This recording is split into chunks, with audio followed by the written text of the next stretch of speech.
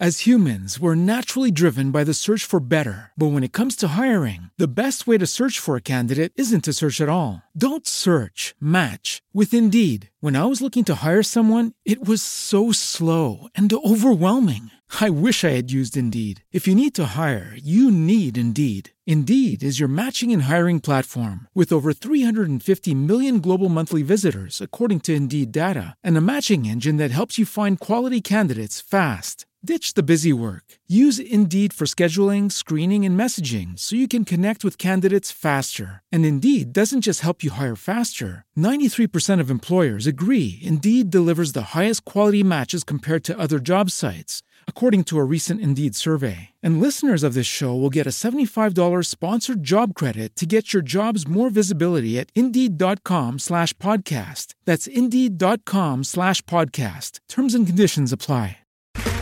Okay, round two. Name something that's not boring. A laundry? Ooh, a book club. Computer solitaire, huh? Ah, sorry, we were looking for Chumba Casino. That's right, ChumbaCasino.com has over 100 casino-style games. Join today and play for free for your chance to redeem some serious prizes. ChumbaCasino.com. No purchase necessary. Void where prohibited by law. 18+ terms and conditions apply. See website for details. Yours in Murder contains descriptions of violence, adult themes, foul language, and input from cats. Listener discretion is advised.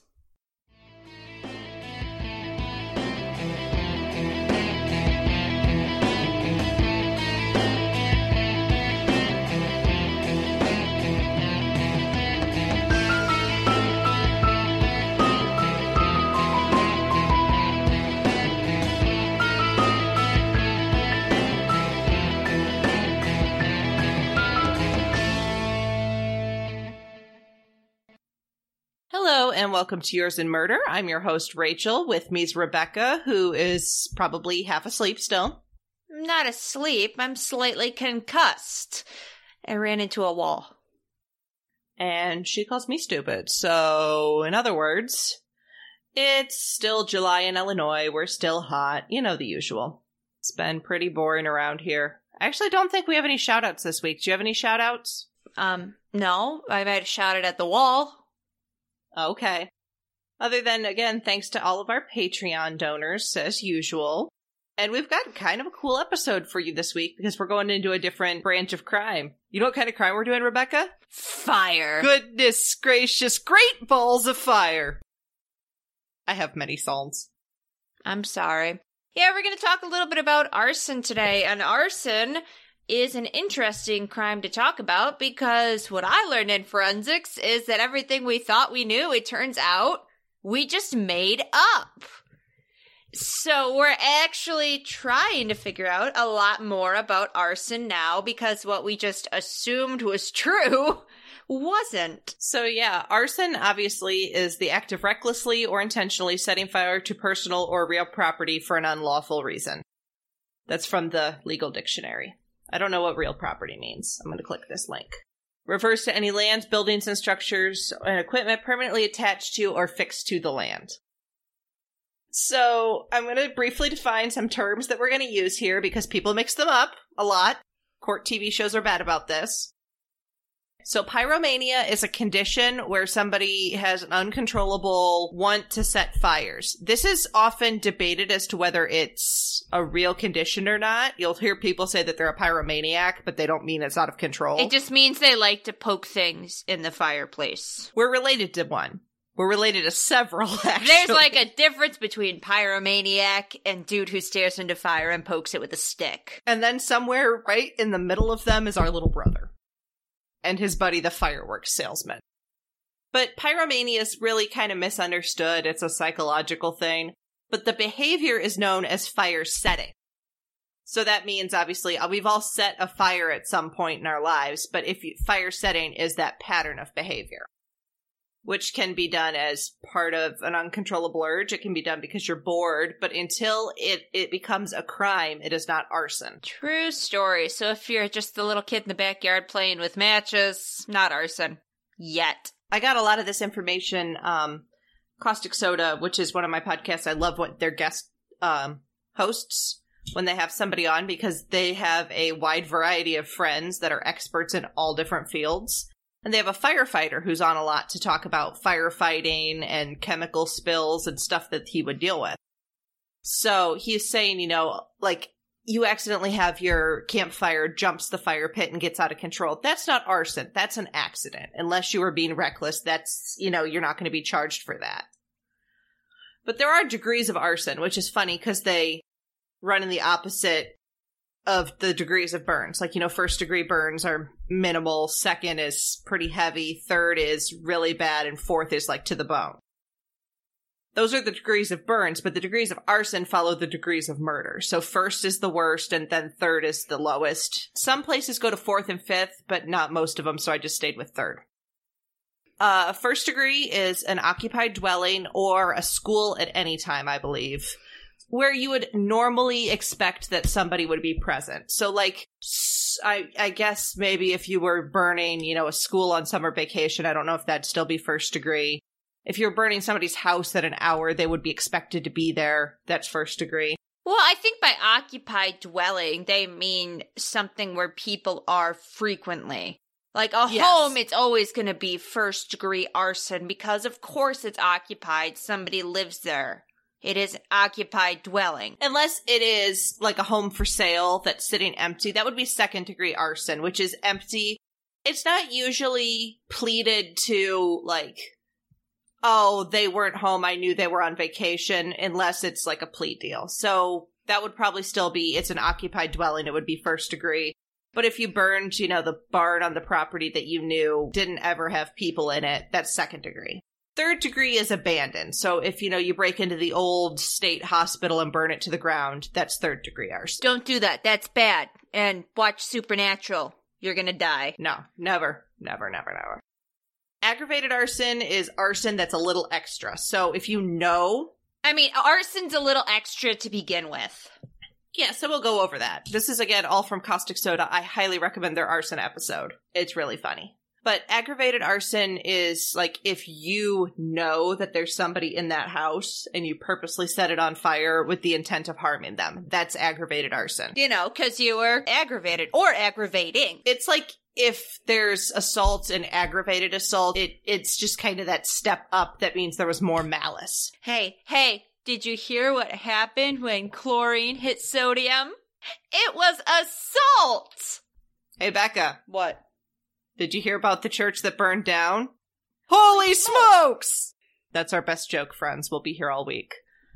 So then there's reckless arson, which is a little of what I told you about. Basically, like, if you're camping and you make a fire outside of a fire pit and decide to be stupid with it, and you burn down a couple of acres, they may charge you with reckless arson if it was clearly that you were being dumb. Smokey the Bear would be super pissed with you. Yes. So most arsonists are males, but more females are gaining territory now. I mean, come on, like, who is always allowed to play in the fire pit? Like...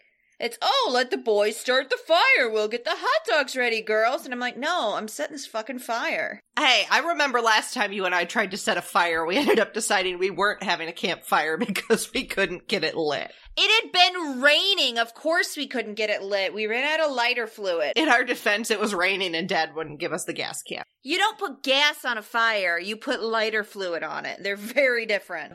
PSA, do not put gasoline on a fire. So... like murder, women commit arson differently than men do. Women commit arson for revenge because women are petty as fuck. I know because I am one. I love us. No, women, it's usually their property or the property of somebody they know, while men have this, like, thing where fire's connected to their dick. That thing. Like, and when you keep sticking it places that you shouldn't, it's gonna feel like it's on fire. Yeah, no, really. So the typical arsonist is uneducated, lonely, probably lives alone, is unemployed, probably not super bright, probably also not conventionally attractive. You just made that up. No, literally, that was in the episode, that a lot of arsonists are people who either they don't consider themselves conventionally attractive or they're worried that others don't consider them attractive. All right, that's fine, but this isn't caustic soda, so... I'm just saying, because it's part of that idea of... somebody who feels like they're alone and they don't have the skills to build relationships, so they do other stuff. Actually, if you're an arsonist, you're more likely to have a mental disorder than if you are a murderer. Because people murder for a reason. People don't always commit arson for a reason. Other than to watch shit burn. A lot of arsons are juvenile males because Fire. teenage boys are dumb. Teenage girls are also dumb, but teenage girls are dumb in a different way. Yeah, like blue eyeliner. Teenage girls are contouring now. Like, no, go through the phase where it's the wrong color and your eyeliner's blue. The rest of us did. It's a rite of passage. Yep. So yeah, and the firefighter, I believe his name's Alan Newell, in their episode mentions, it's kind of teenage boys. A lot of times it's the last day of summer break and there's a bundle of paper pushed up against the school. That kind of thing. Basically anything that makes a male mad. So, Rebecca, even though you're looking at my list, what would you consider a motive for arson? Revenge is one. You can imagine how that would be, your boyfriend breaks up with you, you set his shit on fire. Whatever. Concealing another crime is a big one. This is huge in mystery stories. Why did they set it on fire? Oh, because there's a dead person in there, of course. Another one is to be a hero, which I heard a couple firefighters talk about this. And being a hero, they say, maybe it goes with a mental disorder. Maybe it's just, ego. But that's considered one, people want to set a fire to be the one to put it out. And that also kind of goes to that whole hyper-masculinity shit. Actually, the firefighter I heard talk about it said that he's heard of, volunteer firefighters come out of a fire and see their buddy in handcuffs. Yeah. Fraud is one. Obviously, insurance fraud. You purposely set a fire to defraud the company that, your jewel box got burned or something. Yep. Mental disorders, like we mentioned. I'm not sure what kind of mental disorders. Obviously, like generalized anxiety, you're probably not going to set things on fire. You might poke a fire, because if I'm feeling anxious, I will poke the campfire. But maybe schizophrenia and stuff like that. I'm not really sure. Schizophrenia is one of them where you might hear voices, right? That's one of them. Perhaps, but you don't necessarily always hear voices. I know. I was trying to think of a disorder where something might be, you think that there's something telling you to do something. Another reason for fire setting is vandalism. Some people just like to... I was going to say this is unintentional, but I totally have planned this. Some people like to watch the world burn.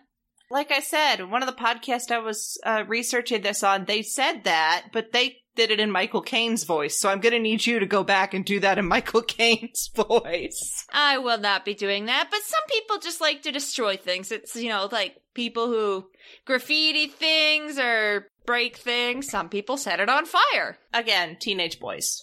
The best punishment I heard from somebody who said that if they found kids doing it for vandalism, what they'd do is the fire chief would dress up in the full uniform and put on a stern face.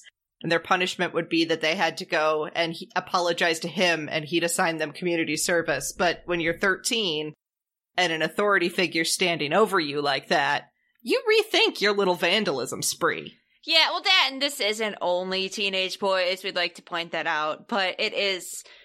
often when it's the case, it is more seen as something that men do than females. Of course, it's, a statistic and not always how it works, but statistically. Easy, we just don't get caught. Sure, that must be it. Oh, that's my theory on why more men murder, because women just don't get caught. Yes, more men don't murder, women are just better at it. Well, add it to the list of things we're better at. You know what the only thing that's not on that list is? What? Peeing standing up. I thought you were going to say smushing spiders, and I was going to have to tell you about the time that a bunch of Girl Scouts ran out of the bathroom at work freaking out because there was this spider the size of my fist in there on the wall. So I hit it with the fire extinguisher.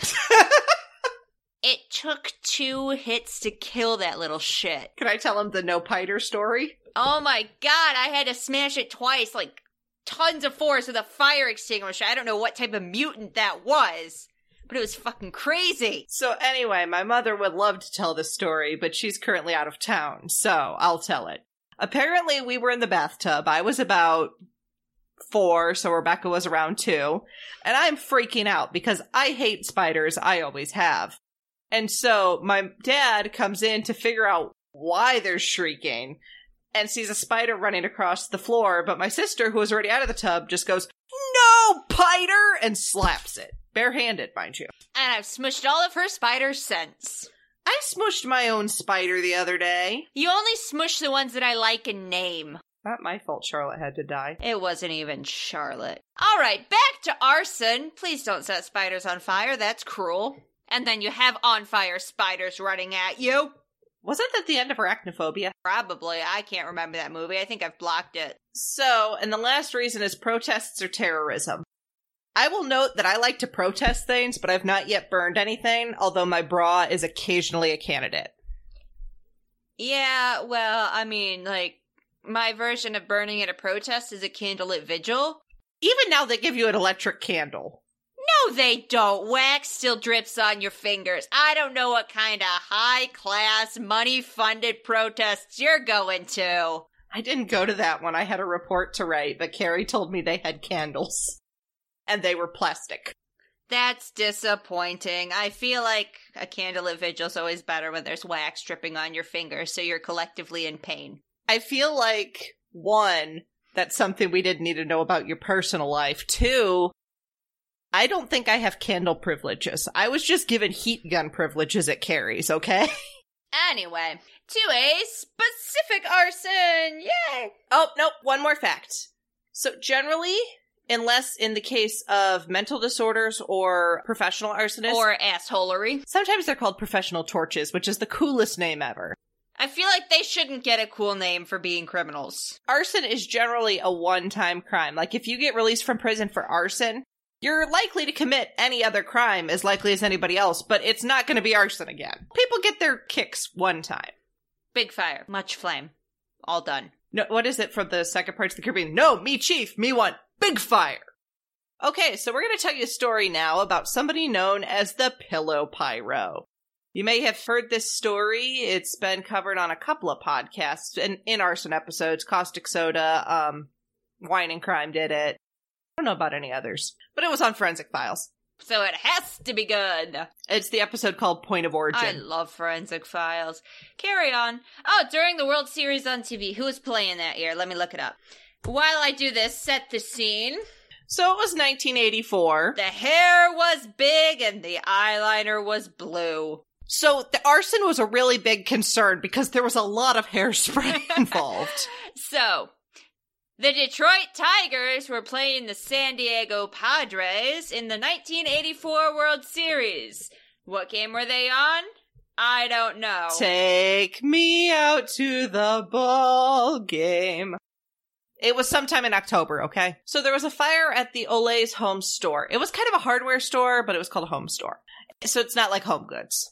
So 4 people died in this fire that basically sounds like it kind of started weird in the middle of the store. And so the employees started to get people out. But I mean, it was an evening. So who works during the evenings at stores like this? Teenagers. And when something starts in the middle of a room, unless there's something to start that fire, it's normally pretty damn suspicious. 2 employees, a grandmother and her little grandson died. The boy was under 4. And a device was later found that was determined to have set the fire. But originally they deemed it natural, but the arson investigator, John Orr, said this fire was arson, and then they found the device. But they think he planted the device in patio cushions, the arsonist. And so, really, like I was saying before, a lot of what people thought they knew about arson for a long time just wasn't true. And that's things like they assumed when fires got to a certain temperature that was high enough to warp glass in a certain pattern, that it meant that an accelerant has to be used in order to get the fire that hot. And it turns out that's really just not true. But it was thought to be true for such a long time. But there are still some indicators of arson. Burning exceedingly hot is one indicator, but it's not conclusive. And when there's little devices and things, that's a pretty good indicator that somebody set this shit on purpose. And accelerants? So, well, yeah, if there's accelerants that shouldn't be there and are, an accelerant being something like gasoline or lighter fluid to get a fire started quickly versus, holding a match to a stick and hoping it catches.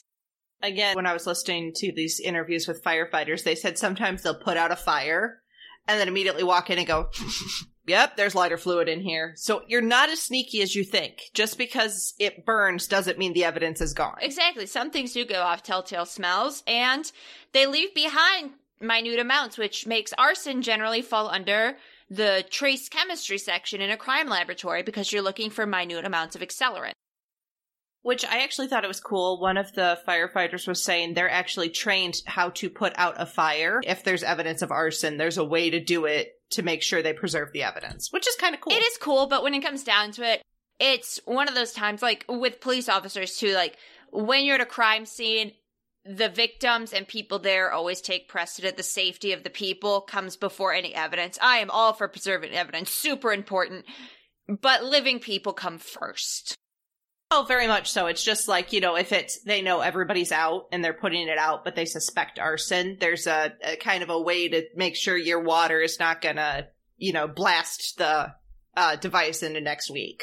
True story, because those houses are pretty damn strong, and we'd like to take that to the crime laboratory. So, I interned in the trace chemistry section of the ISP laboratory in Chicago, and they showed us, they had this little area with a fume hood and everything specifically for their arson investigation. It was kind of a closed-off area. They're like, yeah, we've only, kind of set stuff on fire on accident a couple times in here recently, and I'm like, I'm sorry, what? You're not supposed to set it on fire! What are you doing? There was a fire down in Decatur today. One of the ADM plants had a little fire, but nobody was hurt. It smelled like burning soy, huh? Yeah, every other day in Decatur. It's okay, Springfield smelled like shit today. I don't know what they were doing in there. I think the legislature was in session. Probably. All right, second fire! Also at an Ole's home store. Then there was fires in Kraft Mart, which is just cruel. Thou shalt not set fires in the Kraft store. All that yarn. It probably was set in yarn because, Actually, most yarn now is more synthetic. But would yarn in the 80s have been? I don't know if the Red Heart Super Saver was around in the 80s, but those are giant-ass things of yarn that are great for, making blankets and stuff that doesn't have to be super soft, but they're very, very synthetic. It costs a lot more to get, wool yarn or alpaca yarn or whatever.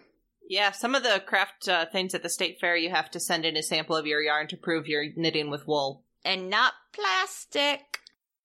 So the device. I'm going to be describing this with hand gestures, and I might just have to put a picture up, because I don't think they're going to come through very well. A picture of a gesture. That'll be great. How about, a video? I meant a picture of the device, dumb fuck. Oh, I'm sorry. I thought you were going to put up a picture of you gesturing. Although, since I'm going to see you on Saturday, I might just have you take a video of this explanation with full hand gestures. So, all fires were found to be connected to the same device. First is a cigarette, and I don't know, you've never smoked, have you? No, because I like my lungs. Well, a cigarette, if you're not puffing on it, that's what pulls the flame back, and it's what keeps it going, is the air going through it. So a cigarette on its own burns very, very slowly. Well, okay, I'm going to tell you, I knew that. I have a science degree, but I've not done it, but that's... Well, yeah, but then it goes back to... science. I don't know how much you know about the way cigarettes are put together. There's a filter at the end with some batting in it. Most people know this, don't they? I don't know. Talk to us on Facebook. Did you know cigarettes have filters? Probably, because people throw them on the ground and it pisses me off. Pick up your cigarette butts. But I'm just explaining so everybody knows. And the end by the filter, where that little bit of paper is, where it would catch, is a book of matches.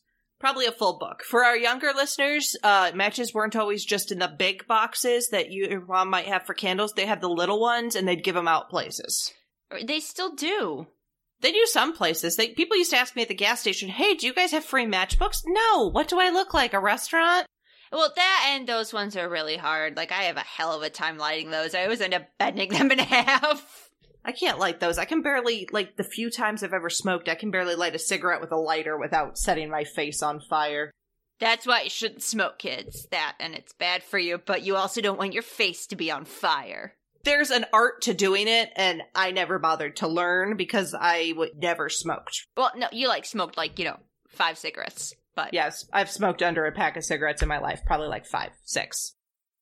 So... Anyway... Then there's paper around it, which I believe was just a yellow piece of, legal pad. Now, if you're creating your arson devices, you're going to want to be economical about them. So, can we review real quick? Because we went on a tangent. So, we have a cigarette, and by the filter of the cigarette is a book of matches, and around that, a piece of yellow paper from a legal pad is wrapped. Yeah. The cigarette would probably be rubber banded together, because a rubber band wouldn't affect it. And then that would be wrapped in, I've heard somebody said in like bedding, but I think they mean more batting, that stuff you stuff in a pillow. You know, like the stuff that comes out of your teddy bear when you rip it. That stuff that if you have a dog and they like to kill the squeaker toy, the stuff that's all over your living room, that's batting. Super flammable, and nowadays it's also very plasticky, so flammable and also melty. Yes, and he'd put this in like a patio cushion section or something like that. So this is why this man became known as the Pillow Pyro, which is the dumbest name ever. What else are you gonna call him? Be like, dude who sets fires to patio cushions? I don't know. I think most patio cushions are pretty plasticky. Maybe it was different in the 80s. I think it was the fact that the atmosphere had a high concentration of Aquanet. That must be it. So, there was a string of fires then shortly after this. Remember, this was 84 up to 86 or so. Then, around Fresno and the Bakersfield area, which is next to Fresno, probably a suburb thing, there started to be fires up and down Highway 99. And when it was researched by Captain Casey of the Bakersfield Fire Department, it was found that it was during an arson investigators convention. So he's like, I bet it's one of these investigators, because like I said, a lot of times first responders can be the people who do this. All right, so in the notes, you did not write arson investigators convention, you wrote arson convention. I'm like, how did they let these people meet? Like, don't you think they would be like, Dad, I don't think I'll rent this space to you. They let people have furries conventions, okay? That's not illegal. It's odd, and people can do whatever the hell they want as long as they keep it to themselves. You can do whatever you want. That just mildly freaks me out. But no, it was an arson. Yeah, but setting fire to other people's shit is super illegal. Dressing up with fuzzy ears on your head is not. So it was during the Arson Investigators Convention, which I thought that was clear. Rebecca apparently thinks differently. I'm just thinking like, Villain Con! Every time we told my dad we were going to Crime Con, he asked us if it was like Villain Con, and took to referring to it as Villain Con. Scarlet Overkill. I'm totally Scarlet Overkill. No, no, honey. It's probably Nina. I can see it. I can see it too. Shout out to Nina. Hey, Nina. So, the investigators told Captain Casey, no, clearly the arson convention is not connected to these fires. What is wrong with you? Can you read the next line for us, Rebecca? I don't know if I can put that many U's together in a row. Bullshit. So, a fingerprint was found on the notebook paper, which you'll remember was wrapped around the incendiary device, which is kind of amazing that it didn't go up, but fire does strange shit. Yeah, and actually, paper like that is sometimes difficult to get fingerprints off of. You don't use the general technique of, you think of Sherlock Holmes going around with this little kit with powder and a little brush and lifting the print up. It's not how you get it on paper. You use a chemical called, oh crap, it's on the tip of my tongue. It's bright freaking purple. Is it the super glue one? No, that's for things that is difficult to get a good print to lift. So you put the super glue on it, and then you dust over it, and you can lift the print really easy. It starts with an N. Anyway, the fingerprint was actually found on the notebook paper. Ninhydrin! It's ninhydrin. So you spray this on the paper, you let it dry in the fume hood for a while, and you give it like half an hour. Bright freaking purple fingerprints. So this was originally found on the notebook paper from that first fire, but he kept it, and when he'd find scraps of notebook paper at the other fires, he realized they're probably connected. So that's how I didn't explain that in writing, because it took a little while. 2 years later, there was fires around Pacific Grove, another town in California. Up and along another major highway, and guess where the Arson Investigators Convention decided to meet that year? Did they even fucking try? I don't know. But they found more of the devices, and Casey's like, there's a connection here. And they're like, nuh-uh. They had a list of 10 suspects that were at both, but their fingerprints didn't match. But this was the 80s and the fingerprint technology wasn't as good, so remember that. Well, no, if you lift the fingerprint, like, did they eventually match it? Because if you have a partial print, it's possible that you can't always match it. But if he has several prints... It was one, but they eventually matched a little while later. So I think it was just, like you said, when you have to manually note the similarities, it might be a little different. But you still have to manually note the similarities. The only difference is maybe they didn't lift a good print from the suspect, or maybe they only got partial prints from this evidence. Because if you only get part of the fingerprint, it's a lot more difficult to compare it, because you have to compare it to all of the other person's fingerprint. And so it's like trying to find this tiny bit of pattern in, like, a huge other pattern. But anyway, so it wasn't matched originally, but they would match it later. So I'm not sure if it's technology or... They didn't get the... I've heard the right guy was on the suspect list that first time, but that could also be part of the lore of the Pillow Pyro. Like, yeah, we got him, and then we didn't, but then we did. I don't even know. But it sounds like it might have just been a technological issue or just an administrative error. Which happens. I mean, cops are only human. Well, and sometimes when you have somebody not trained in fingerprints, taking fingerprints from suspects or from people to put on file, they do a real shitty job because they're not trained in fingerprints. Like the guy that took my fingerprints for my internship, he like stuck my fingers in ink, stuck them on the paper and was like, "You're done." And I'm like, no, these are unusable. So I could commit a crime. But I don't because one, that's wrong, and two, my fingerprints are digitally on file from teaching. Mine are on file in so many places. It's not even funny. Oh, they go to the same file. No, because mine are both for teaching in several counties. A private security company does the background checks for one of the schools I worked at, and I'm cleared through the federal government for the USDA. Yes, but Rachel, most of the stuff with the county, that goes to the state. I'm just on, like...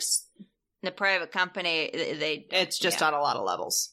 So, in 90 and 91, there was a bunch of fires in and around Los Angeles, both city and wildfires.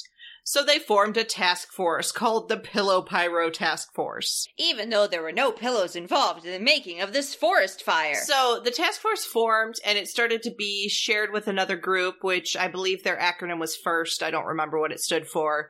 But it was basically those small towns around the area who were too small to have their own arson investigative unit. They kind of formed a task force out of a few members of each department where they would take turns investigating. So make your resources work. That's nice. But somebody from Bakersfield heard of this and they told this group of Casey's suspicions. So they compiled a list of suspects who attended both conferences and lived in the LA area. Again, and ran the fingerprints. And who was it? John Orr. John Orr who? John Leonard Orr, who was the person who told them the original fire was arson. He was an arson investigator. What? And like I said, he may have been suspected the first time, but the prints didn't catch him, but the second time it did. But there's going to be more to that. But first, a little bit about John Orr. John was one of those people... like BTK, who wanted power. Don't we all? John Orr wanted to be a police officer, but he wasn't able to pass the test. So instead, he became a firefighter, which I'm like, if you can't be a police officer, you become a firefighter? Like, they have an even more physically demanding job. Like, being a police officer is no fucking joke, but... It wasn't the physical test you didn't pass. The mental stability? Uh-huh. But then you let him be a firefighter? Do you know the shit they see? They see as much shit as the police officers. True. Because firefighters are also first responders and EMTs. He became an arson investigator, which was considered a law enforcement position there. But, however, he was known for chasing down shoplifters in his truck, and the cops are like, dude, stop telling people you're a police officer. Oh my god, I'm rolling my L so hard I can hear it. He was a white man with an ample mustache. You know what? So was Teddy Roosevelt, and... he chased down poor innocent animals and was a whole lot of racist. Have I told you what my new favorite tag group is? A white penis of underwhelming proportions is behind this, I know it. Carrying on, everything now comes back to the Golden State So Killer. yeah, pretty much. Itty bitty weedy. No, so basically John Orr had a power thing, and so he was put under surveillance. So the ATF, the Bureau of Alcohol, Tobacco, and Firearms was watching him, which, did they also handle arson? Some of it just really depends. Jurisdiction is so Okay, I didn't know that. freaking weird. So originally he had like a GPS-y device-y thing put on his car, and he found it and took it off. And then they added one later because he had a city car.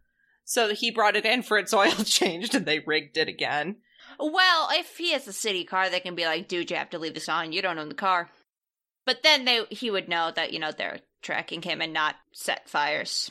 Yeah. So they were trying to get a lot of evidence, but he was seen pretty much setting a fire, and so he was arrested. They found matches, rubber bands, cigarettes, and binoculars with him. And this is my favorite part of this story. Are you ready for this part? They found a manuscript for a book called Point of Origin, which was about an arsonist named Aaron. So the point of origin, where the fire starts, that's what they call it in arson investigation. And we're going to have Rebecca give you a dramatic reading of a quote from this book. To Aaron, the smoke was beautiful, causing his heart rate to quicken and his breath to come in shallow gasps. He was trying to control his outward appearance and look normal to anyone around him. He relaxed and partially stroked his erection, watching the fire. And the real joke here was this shit was published. Yes, they published it after his trial. You can buy it on Amazon. So he was tried in September of 98 and still claims he wasn't guilty of the fire who killed the people. Too bad the jury didn't agree. Yeah, no, because they matched him to the first one, and then with all the same MO, they think he set, guess how many fires? Oh, damn, you didn't write it down. 50.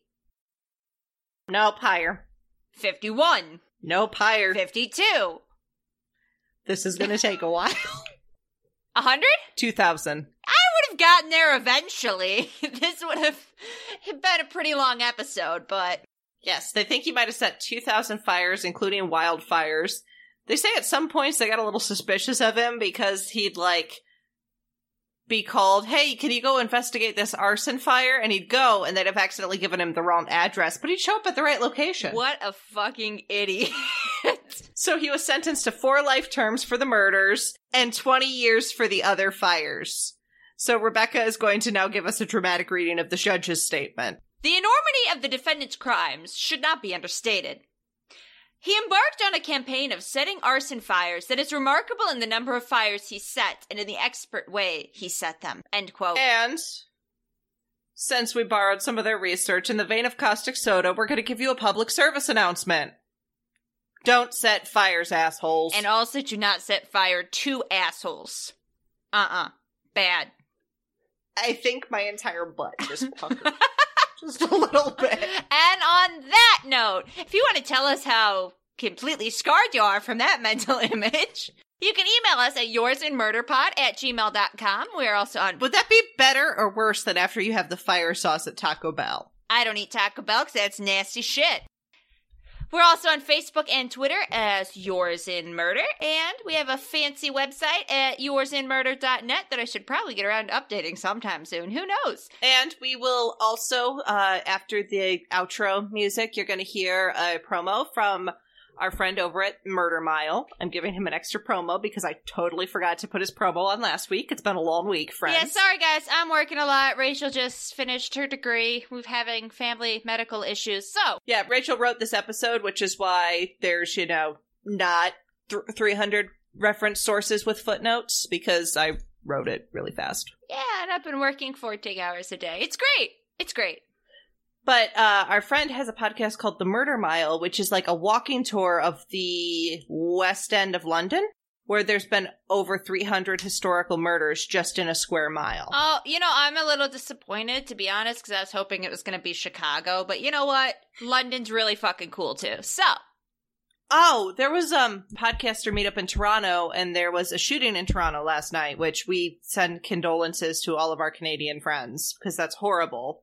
And it's something they don't have to deal with very often. And we're just like, oh, it was just 10 people. It's fine. But after there was a thing in Nashville when we were there for CrimeCon, and then there was another thing by a podcaster meetup. Somebody's like, what's going to happen in Chicago? I'm like, oh, honey, you've never been to Chicago. Yeah. All right, so stay tuned after our outro for that promo, and until next time, we are yours in murder.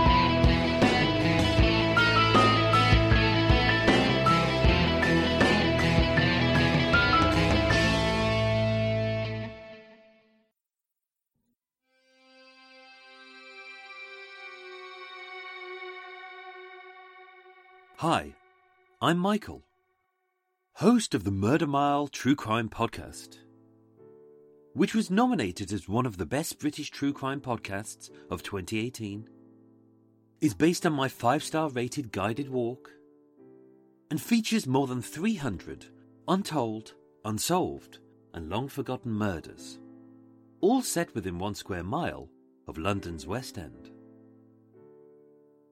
So if you love hearing about new cases for the first time, old cases through a fresh pair of ears, and classic cases with a twist, all researched using the original declassified police investigation files, written using first-hand accounts, and recorded using authentic sounds from the murder location itself, then Murder Mile is just for you.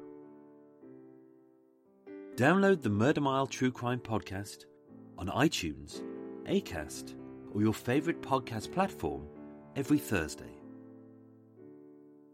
Thank you for listening, and stay safe.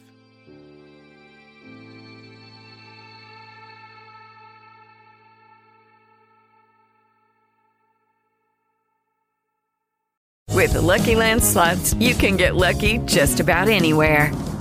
This is your captain speaking. We've got clear runway and the weather's fine, but we're just going to circle up here a while and get lucky. No, nothing like that. It's just these cash prizes add up quick. So I suggest you sit back, keep your tray table upright, and start getting lucky. Play for free at LuckyLandSlots.com. Are you feeling lucky? No purchase necessary. Void where prohibited by law. 18+ terms and conditions apply. See website for details. With the Lucky Land Slots, you can get lucky just about anywhere. This is your captain speaking. We've got clear runway and the weather's fine, but we're just going to circle up here a while and get lucky. No, nothing like that. It's just these cash prizes add up quick. So I suggest you sit back, keep your tray table upright, and start getting lucky. Play for free at LuckyLandSlots.com. Are you feeling lucky? No purchase necessary. Void where prohibited by law. 18+ terms and conditions apply. See website for details.